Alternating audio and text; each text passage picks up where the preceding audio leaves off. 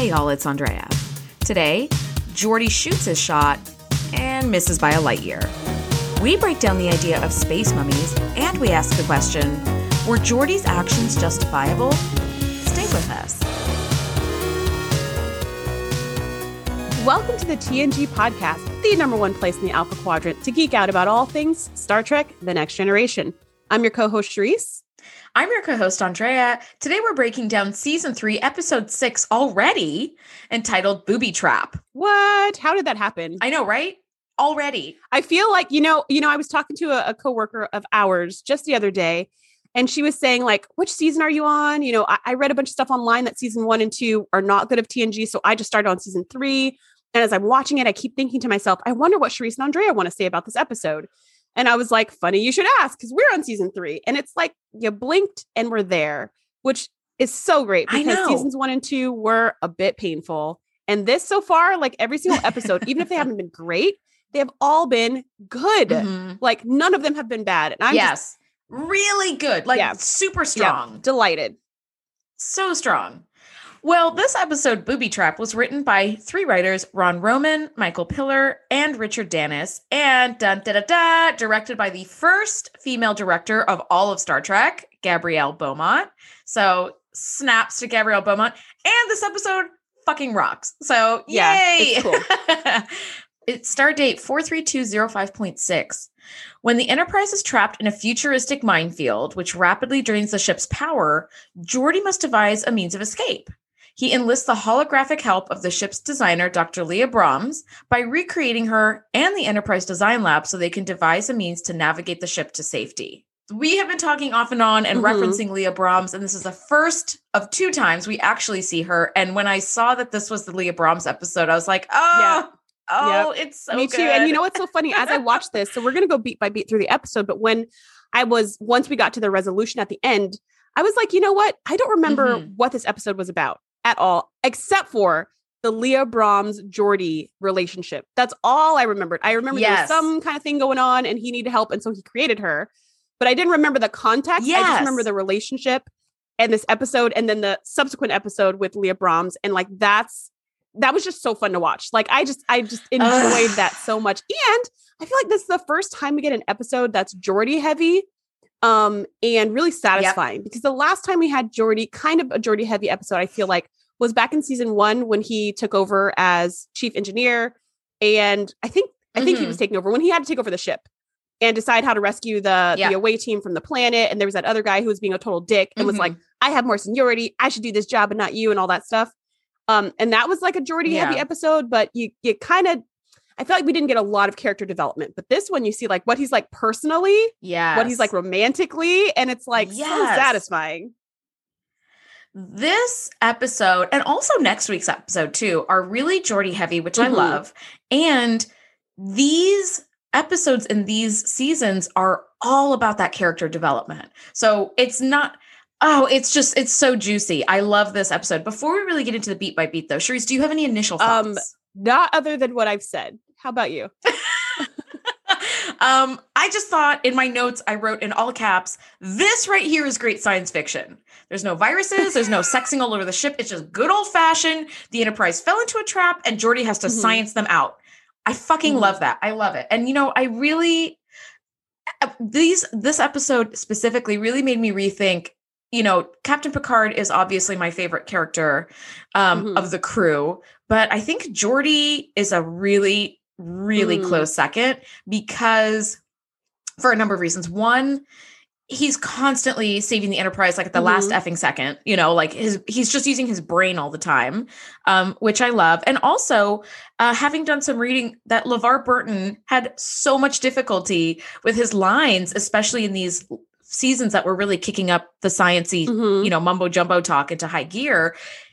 LeVar Burton's like, I'm not a scientist. I wasn't an engineer. I just had to like say these words in rapid succession, usually like moments before the Enterprise's certain doom, and you have to spit out with like great, effort, like these lines that are just so sciencey. And he said, I can't tell you how many like billions of takes I had to do to get them right. So I was like, major, major snaps to LeVar Burton.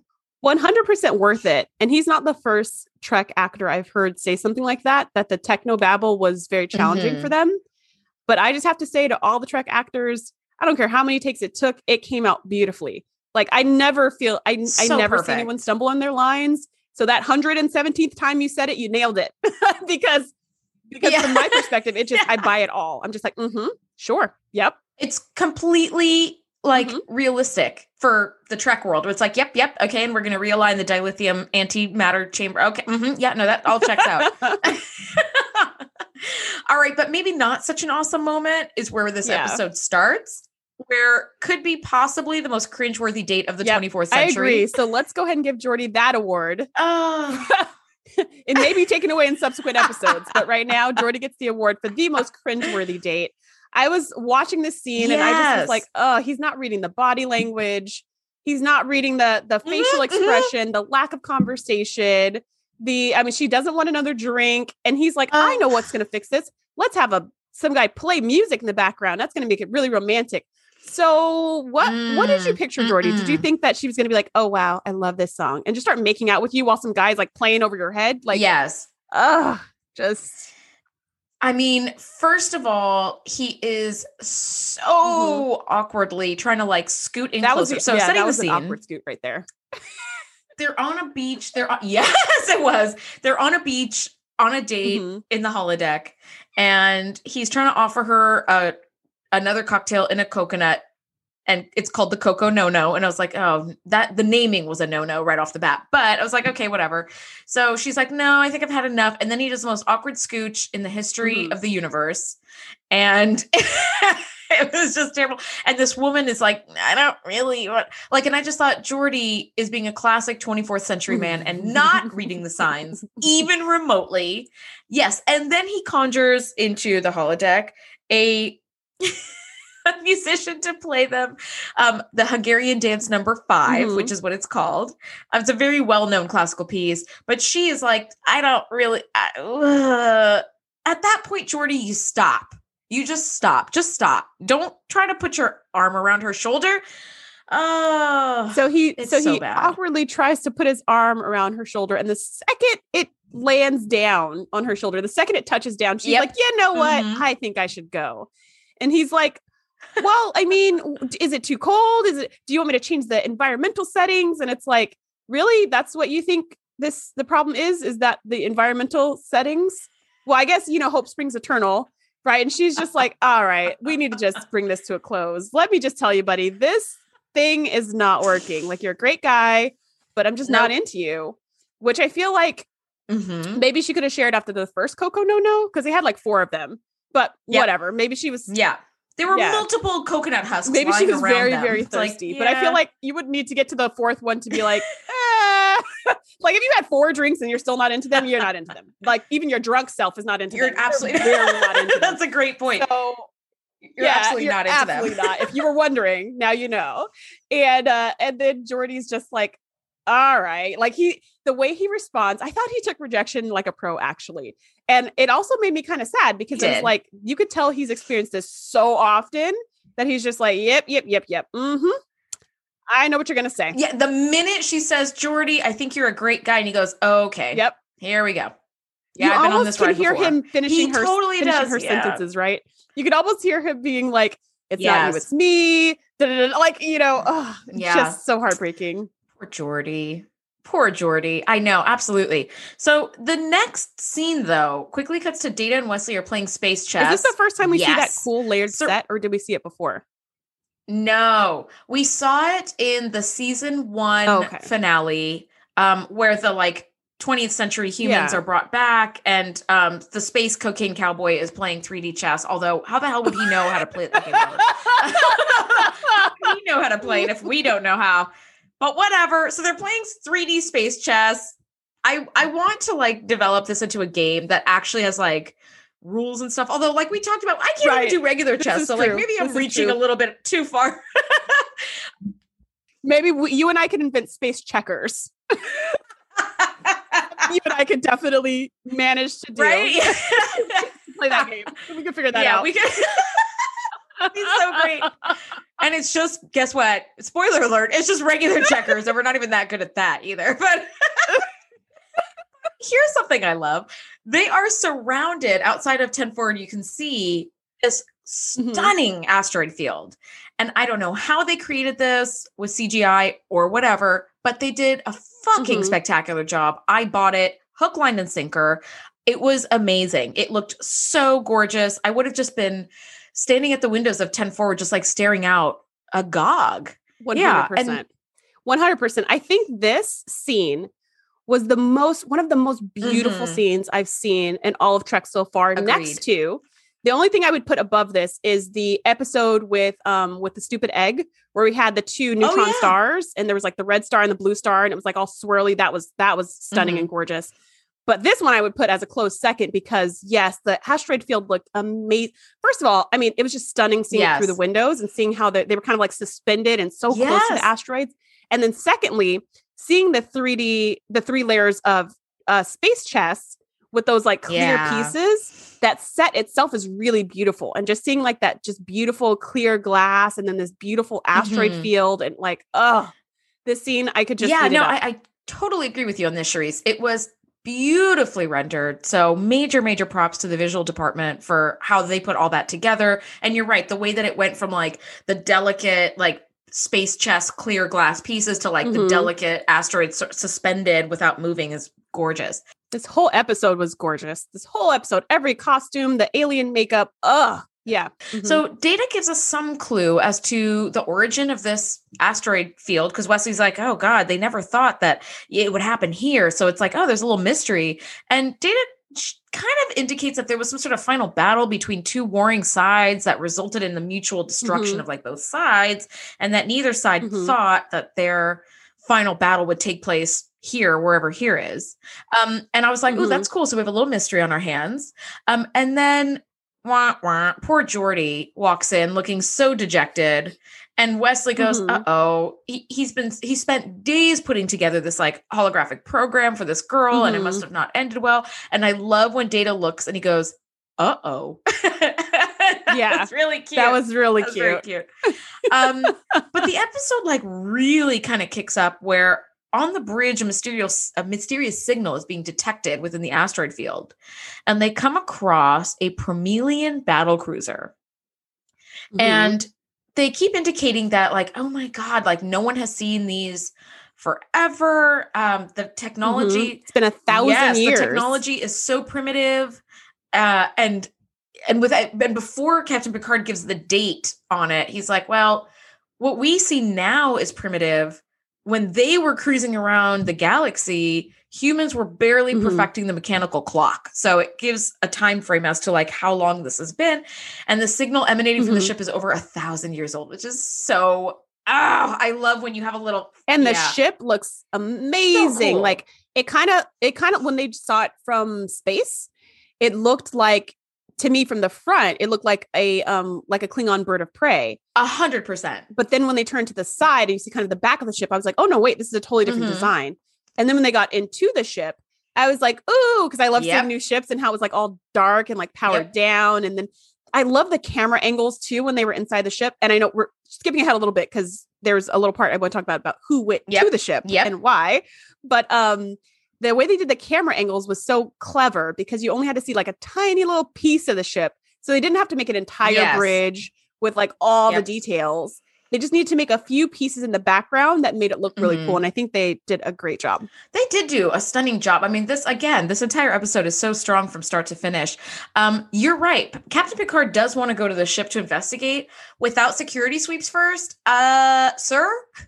That sounds like a really bad idea. I mean, which is what Riker says. And for the first time, he's got a great idea when it comes to security. It took him 3.5 seasons, but he got there to say, wait a minute.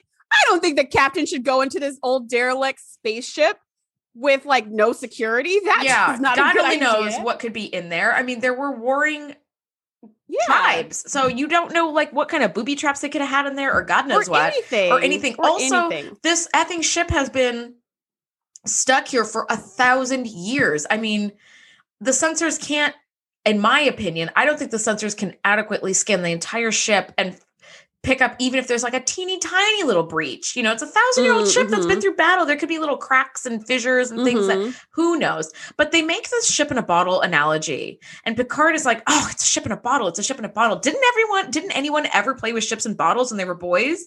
And Worf says, I never played with toys. And Data says, of course he didn't. I was never a boy. I never was a boy. Yeah. I thought that was so great. And Chief O'Brien fucking shoehorned in there going, I did. And I just wrote, thank you, Lieutenant Suckup. Like, which I love that. Which is exactly what Riker was saying when he looked at him, right? And he was like, I did.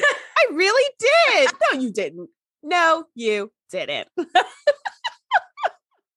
Lieutenant Suckup. Yeah. That's funny. So as he beams over, Geordi is, heads over to 10 Forward and is picking Guinan's brain for advice on dating. And we have a little foreshadowing. We see Guinan again. Yay! Yeah, I know. I love seeing her. I know. And I love that she's sprinkled in a little bit. And as we get into later seasons, she becomes like just indispensable member of the crew. Yeah. She's got that great intuition. Troy secretly hates the hell out of her, because she's the real ship's counselor. Yeah. And Guinan says she's attracted to bald men, maybe because a bald man took care of Guinan in the past when she was hurting. And I was like, oh, this is such great foreshadowing to Time's Arrow when they're in San Francisco and it's 500 years in the past. Like, I loved all of that. I was like, oh, it's just like a wonderful little Easter egg. Yep. That episode's going to come up in season 5 and it's one of my favorite episodes. It's a 2-parter. And it's when we see a little, it's the series finale and then the start of the next season. Yep. So, we're going to see a little bit of background about Guinan and what happened to her in the past. And it's going to be so great. I know. But yeah, I like that too. I like how she says the first thing I look at is a man's head. And Geordi's like, yes, his mind. He has to be smart. And she's like, no. His physical head. I like men who are bald. He's like, like, wait, what? And they have this great little heart to heart where Geordi just pours his heart out. And he's like, if you give me any kind of electrical or engineering problem, I can fix it in a heartbeat. And I do feel like Geordi's kind of like a MacGyver in that way. I mean, I think Wesley's better because he can fix anything, anytime, anywhere. Eclipsed by a 15-year-old. Right. But like taking Wesley out of the equation, since he's technically not a commissioned officer. Yeah. Like Geordi's very much a MacGyver, figuring stuff out at the last second. And he's like, I could do anything. But when it comes to women, I'm totally clueless. And Guinan's like, you're doing fine with me. And he's like, well, but you're different. And she's like, no, you're different. Right. Yeah, and you're relaxed. Like, oh, yeah, you're not trying so hard. And I thought, one, I wanted to hear your opinion on that whole just be yourself advice and how that's worked for you in the past. And then versus like putting in effort. Cause, and then two, it's a bit of a minefield. And the second thing I was thinking is like, Geordi's really smart and really clever and really creative and really ambitious. And I wouldn't date him. So that was my second. Well, why not? Like, now I need to know why. I don't know why not, but he just doesn't feel like a romantic interest. Yeah. I feel like Geordi is a mentor I could look up to and pick his brain and stuff. But I see what you mean. Okay, well, going back to your first part of that, I'm going to refer to one of my other favorite TV shows, The Office, where Dwight is trying to get Angela back. They had a breakup and he's still in love with her and trying to get back together with her. And one of the other characters, Phyllis, offers him some advice. She's like, you have to let her go. You just have to let her go and stop trying so hard. And then maybe she'll come back to you. Like once you stop trying so hard, kind of what Guinan says. And he goes, okay, great. I'm over her. Now, how do I get her back? It's like, that's the like double-edged sword. That's what it feels like when I was, very much out there dating and whatnot. People would be like, well, just don't try so hard or like, just stop looking and then someone will show up. And I was like, great, I'm not looking now. So when is this person going to show up? That's what it felt like. It just felt like a double-edged sword. However, I being in the position where I am now, where I've been married for a few years, to my best friend. And there are times that we get on each other's nerves and stuff. I mean, that's just natural, but I cannot stress enough how important it is, at least for me, that you find yourself with someone that you can absolutely be yourself with. When you find yourself editing yourself, that's a problem. That's, and I mean, of course there are situations like, you can't be going out to dinner being like table for two, all right. Like that doesn't make much sense. If you did do that, then, maybe we have a different problem on our hands. That's why my date didn't work out. Okay. Taking notes. Table for two. Yeah. Do. Oh, wait, where are you going? Hello. I thought we haven't ordered yet. Hello. Yeah, and he's going beep beep as he drives away. Yeah. So I think Guinan's right. Like, you have to be yourself when you're trying so hard. I think there's a difference between putting effort into something and trying to be someone you're not. And trying to be someone you're not. Exactly. I agree. Exactly. I agree. And I do think it takes, I personally think, although, everybody take this with a grain of salt because I'm like literally the last person on the planet to give advice in this area. But I do personally think that putting in effort is important because it's important in any relationship, romantic or otherwise. Totally. Like, if you're going to make somebody else an important person in your life, you should put effort into your relationship. You need to spend time with them. You need to listen to them. Like, you need to actually try. And at the same time, you also shouldn't be trying to be somebody you're not because that's exhausting. Yeah. And then if that person falls in love with the person you're pretending to be, you're going to be like jealous of yourself because you're going to be like, yes, do you actually love me? Because I just made this other person up and you love that person. And what a terrible question to ask yourself every day. Poor Geordi. Yeah, he can save the Enterprise 1,000 times, but he can't, get a girl to have a Coco Nono with him. I feel bad for him.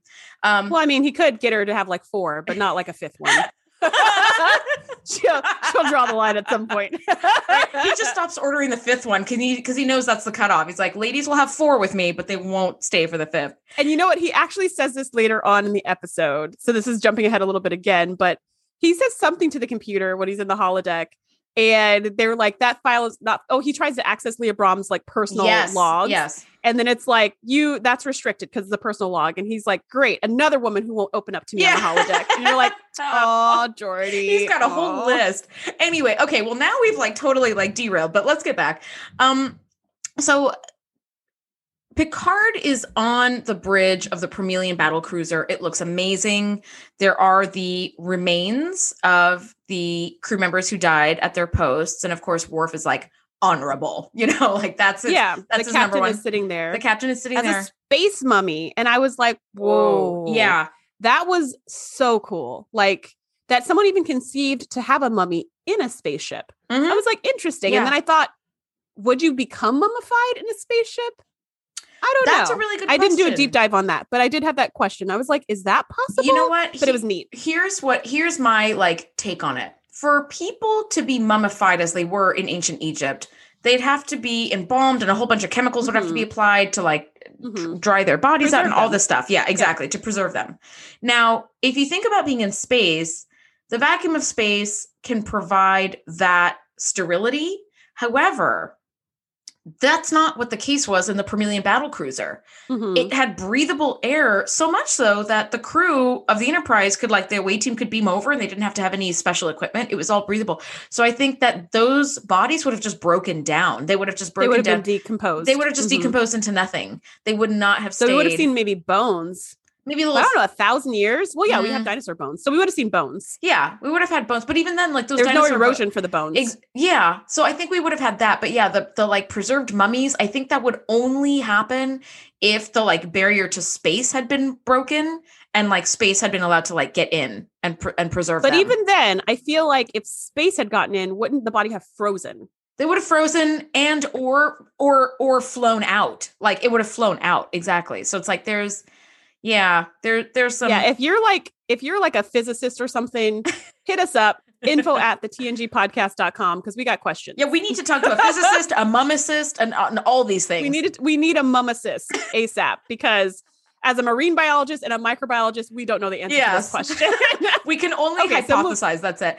But okay, so while Captain Picard is gallivanting around this Promelian battlecruiser, Wesley detects that like there's like some little couple strange power distortions. Something isn't quite right, but it's not enough that it's like, uh-oh. And that's just like a quick little snippet telling us like, something is happening. And the captain and Data are able to pull up the captain's final recordings from over 1,000 years ago. And he wants the record to show that his crew died an admirable death, and he alone is responsible for the fate that befell them. He doesn't specify exactly what happened, but it wasn't just like a death in battle. And I had a few thoughts. One, considering they had to create a whole alien monster makeup just for like a grainy video, I was so blown away by, and it was so well done. Thank you. Thank you. Like, it was That's for like a shitty thought. video, and it looked amazing. For a grainy video that was tiny. They put on a tiny little screen, a teeny tiny little viewer, and the makeup was amazing. And I was like, we've come so far from season 1, where we've got whole giant people having close-ups of their trash Party City masks. And now we have this like incredibly beautiful monster makeup that you can even barely see, but you can tell it's awesome. Oh, it's so stunning. I was blown away by the space mummy. I was happy with that. Yeah. And then when they showed the original, like what it originally looked like, I was like, oh, so good. Oh my gosh. So good. Number 1. Number 2, even just the technology, the way they pulled up the video, and it was 1,000 years old and still worked. I was like, oh God, I was just like, my nerd heart was exploding with happiness. Totally. And then also the mystery of like, what the fuck happened here? Because you guys didn't just blow each other up and everybody all died. It's like, you literally died sitting in your chair. Yes. So how did you die? What happened? So the captain's like, okay, I think we've seen everything we kind of need to see. We can have, some like historians come back and catalog all this and whatever. As soon as they're beamed back aboard, they try to leave, but immediately are met with like power drops, like 2% power drop, 5%, 10%. So it starts really, it really gets on a roll, and it renders the engines useless. And Captain Picard is like, uh-oh, I think we've been ensnared in the same booby trap that doomed the Promelian battlecruiser. And I was like, like that was the bum.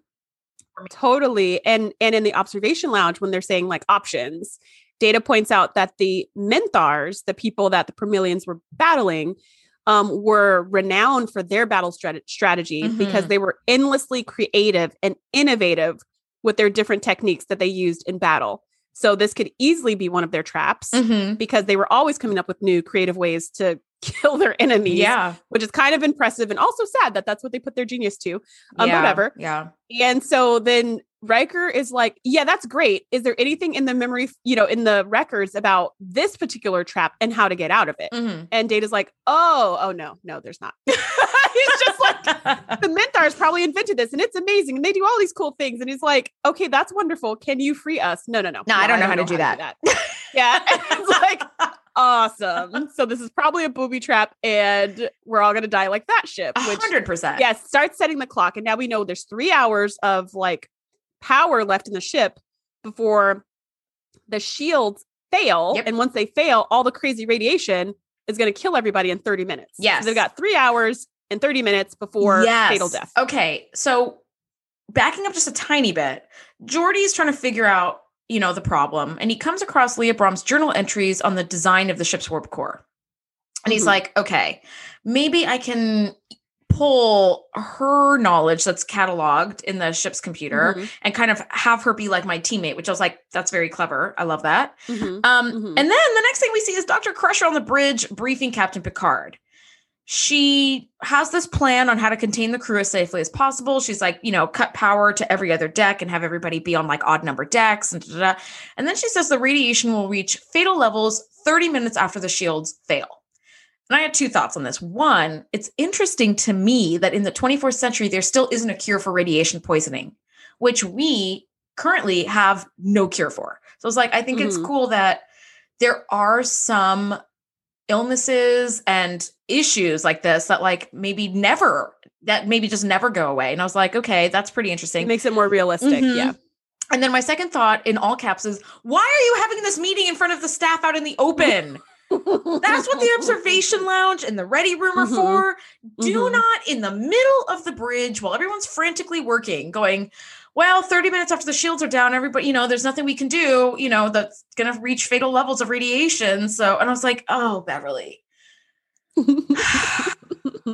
you're just going to talk out in the open, you could have just calmed him from like sick bay. Cause it's not really where you're supposed to be. Number 1. What are you doing here? Yeah. And number 2, out in the open. Come on. Might as well just put this on like the shipwide announcement. Dear God. I thought that was terrible. All right. But whatever. That was just an aside. So back to Geordi. He's dreaming up this method for working more closely with Leah Brahms. And he decides to recreate the design studio where the engines were created on Utopia Planitia. And they're, she being Leah Brahms appears in the holodeck. And Geordi's like, I don't remember asking the computer to like create the simulation. And the computer, do you remember, is like, oh, correction, like you asked for XYZ parameters to work with Leah Brahms, so it was just best to like create her as a holographic image. And he's like, okay. And they start having this like, science mumbo jumbo to start coming up with solutions. And she's pretty robotic. Yeah, she's very, thank you. I was like, she's just like the computer. Very much like that. And so, Geordi, this isn't the time. But he's like, all right, computer, cross-reference her journals, her speeches, et cetera, to create this more realistic facsimile. And as soon as the computer does that. But he does do that after, just to point out that the two of them, basically he's differentiating between saying computer, meaning the enterprise computer, and Leah, meaning like her, right? To get different answers. So sometimes he's saying computer, do this. And he's like, Leah, do that, and asking questions. And then they come to something that he thinks might be a really good solution. So he's like, oh my gosh, I think we got it. I think this is going to work. Woo! And he's like cheering on. And he looks over at Leah Brahms and she's just like blank face. Yes, you're right. He's like, come on, like high five. Like, no, like team spirit. No. And that's when he's like, all right, we added some personality in here because I'm sitting here jumping up and dancing all by myself. And she's just standing there staring off into space. While a woman just stares at you. Again. Exactly. So then he's like, all right, let's pull together every record you have of her to try to make a personality. And so he has the computer generate a personality so he can work with someone who's a little more like a teammate. Yes. Which was kind of fun. And also bleeds into the conversation you and I had about holoethics and recreating people who you know or don't know on the holodeck to interact with them. So, well, and I think cool technology and a little bit creepy, and it's going to come back and bite him in the ass in a later episode, and it's going to be so cringy and so delicious to watch. Where you're like, oh, so awesome. I'm sad for you, but also you kind of deserve this, dude. That you really crossed the line. So as soon as the computer finishes putting in her personality, did you notice? I'm going to play it for you right now. Did you notice this 1989 love music? Yep, that's it. That's really setting the mood right there. You can really see like the wind blowing in her hair as he stares. No, that's one place where I feel like the holodeck could have like put in like more breeze to have her hair blowing. What I actually loved about this scene when the personality gets installed, I love the actress, how she becomes animated. Like she kind of takes a breath and like blinks her eyes and looks around, and you're like, you can really see her coming to life. Even though she was literally just standing there 2 seconds ago. Like she hasn't really moved, but the way she did that totally sold me that now she's a different person. And she turns slowly. She looks at Geordi and she just smiles. And then he's just like, Dr. Brahms or whatever. And she's like, Geordi, it's me. It's Leah. Like somehow the computer made her personality like that Geordi's best friend and also super flirtatious with Geordi. And I was like, how did the computer even do that? And why did it do that? I had so many questions. Yes. What would the computer remake me like if it was based on my conferences? I'm sure it would not be flirtatious. No, right? And like I've presented some data at some conferences, and you better believe it's just like, so these were the methods, this is how we ran it, these were the findings, right? Like it wasn't like and then I don't know, like hey, Dr. So-and-so, so happy to see you. Aren't you happy to see me? Yeah, there was none of that. Okay, so now Leah Brahms and Geordi are having like sexy intellectual screaming match. And they're like, it can't be done. It can't be done. And then they kind of look at each other and go, you're good. And I was like, oh, for fuck's sake, this is a bad idea, Geordi. You are vulnerable. No one is really going to blame you, but you need to step back. And I did say be yourself, I guess, but with some effort. But wow, screaming matches that they went like to married couples real quick, right? From like flirting to dating to married, all in one scene. But I will say, I think it's more like passionate dating couple, where it's like you see in the movies those couples that like have screaming matches and then immediately cut to like ravaging each other. But I feel like married couples, not so much. Like you scream at each other and then you come back in a couple hours and go, all right, well, let's talk about what happened just now. But there isn't like, you don't immediately jump to like bedroom makeup. Yes, the bedroom and the saxophone. Yeah, it's but so they are able to figure out that there is some sort of radiation bleed out that's emanating from these asteroids, and there are hundreds of thousands of them. So there's no way to just knock out like the 2 generators and like then you're fine. And so they're like, okay, well, shoot, maybe we can like possibly get out of this asteroid field if we turn over the ship to the computer. And Geordi's like scratching his head trying to figure this out. And then Leah, oh dear God, comes up behind him and gives him a back rub. And I was like, oh, I basically put like my paws in front of my face and went, no. I didn't like Coco, no. No. And he's just like, don't do that. And she's like, I thought it would feel good. And he's like, I don't want to feel good right now. I need to save the ship. Computer. This is giving me acid reflux. I don't want to see this. Yeah. But I mean, it was honestly, compared to the opening scene of this episode, the best date that Geordi's ever had. True. That's true. So it's very like, natural and flowing. Him a bone. It's very natural. And Geordi can never be satisfied with a woman who doesn't match his intellect.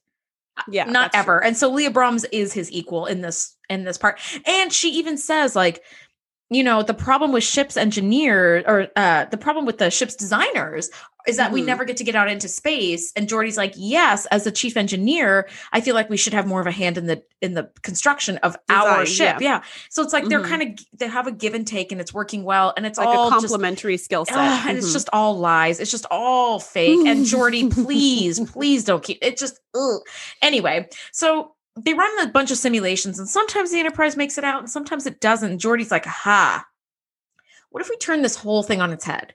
One tiny microsecond burst of power and then shut the whole thing down and coast out. Because what's happening with this asteroid field trap is it is draining whatever power you put out. So your output energy is drained in equal measure. So if you have no output, and this is a solution that the Enterprise comes up with a couple of times, where they just sort of coast their way out. And it's like, okay, you know, I think it's the second time we've seen it.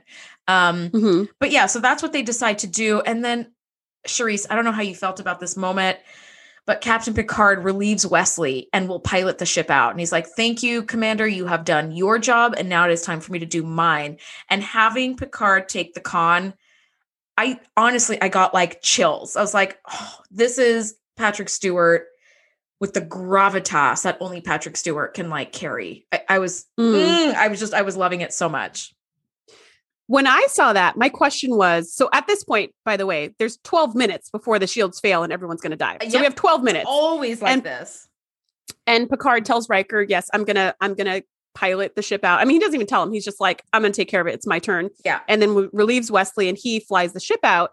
And I think it's kind of like Captain goes down with the ship type deal, or if anything goes wrong, it's my fault type deal. I'm not really sure. And then Picard uses the final large asteroid, Data, ever helpful. He's basically like C-3PO when he's like, the odds of us, escaping this asteroid field are 732,000 to 1. And Han Solo goes, never tell me the odds. That's basically what Data was like, where he said, because of like a couple of unforeseen things, we have lost the inertia to get us fully out. So we now cannot escape. And I love that Picard just goes, thank you, Data. Like, shut up, Data. And he uses that Data. Large asteroid to slingshot them out of the asteroid field. And again, loved the visuals on that. Loved it. So and cool. The music was like, bum, bum, bum, bum, bum, bum, bum. Like they've made it. I was like, oh, yeah. And Riker's like, computer, shut down all notifications of like dead levels. Yes. Like, don't tell us when death is happening. Don't tell us anymore. Just shut up. And I was like, hey, why don't they do that all the time? Yep. Like when he's like, we realize we could die any second. We don't need the countdown minute by minute. Stop talking. Yes. Like, let us focus. And I was like, that's really smart. Doo-doo. 2 minutes to fatal exposure. I don't need to hear that right now. Yeah. Cause then he's going to be like 75 seconds, 60 seconds, 40 seconds. Like, no, computer off. Don't need to just computer off. So they make it out and Picard is like, okay, let's blow up the Permelian battlecruiser so that it doesn't bother anyone ever again. Going back to your statement a few moments ago, I think the reason that Captain took the con is kind of like you said, Captain goes down with the ship. But I think the responsibility to get them out ultimately lies with him. And it's because of Picard that they went on to the Permelian battlecruiser. If they were stuck there poking around in the first place, if it wouldn't have been for him, they probably would have just zapped right through and wouldn't have had an issue. So I think it was because of him, just as the Promethean captain said, right, it's my fault that we're here. And, Captain tried a couple things. He tried phasing, hitting the asteroids, the phaser, and it took a big energy hit for the Enterprise to do that. And it resulted in nothing happening. And he was like, shit, okay, I've just drained our power even more, and it got nothing done. So now they're out and everything is fine. And Geordi is saying a very sexy and sappy goodbye to Leah. And she goes, it's me, Geordi. Every time, it's so creepy. I want to gag. Every time you look at the ship, you're looking at me. Every time you touch the ship, you're touching me. And knowing what happens with Leah Brahms in a future episode, I felt so effing uncomfortable. Watching this for the first time, you don't know that Leah Brahms comes back in a second episode. Yeah. So you're just like, okay, this is just like a one-off thing. It's kind of just a creepy, sappy goodbye.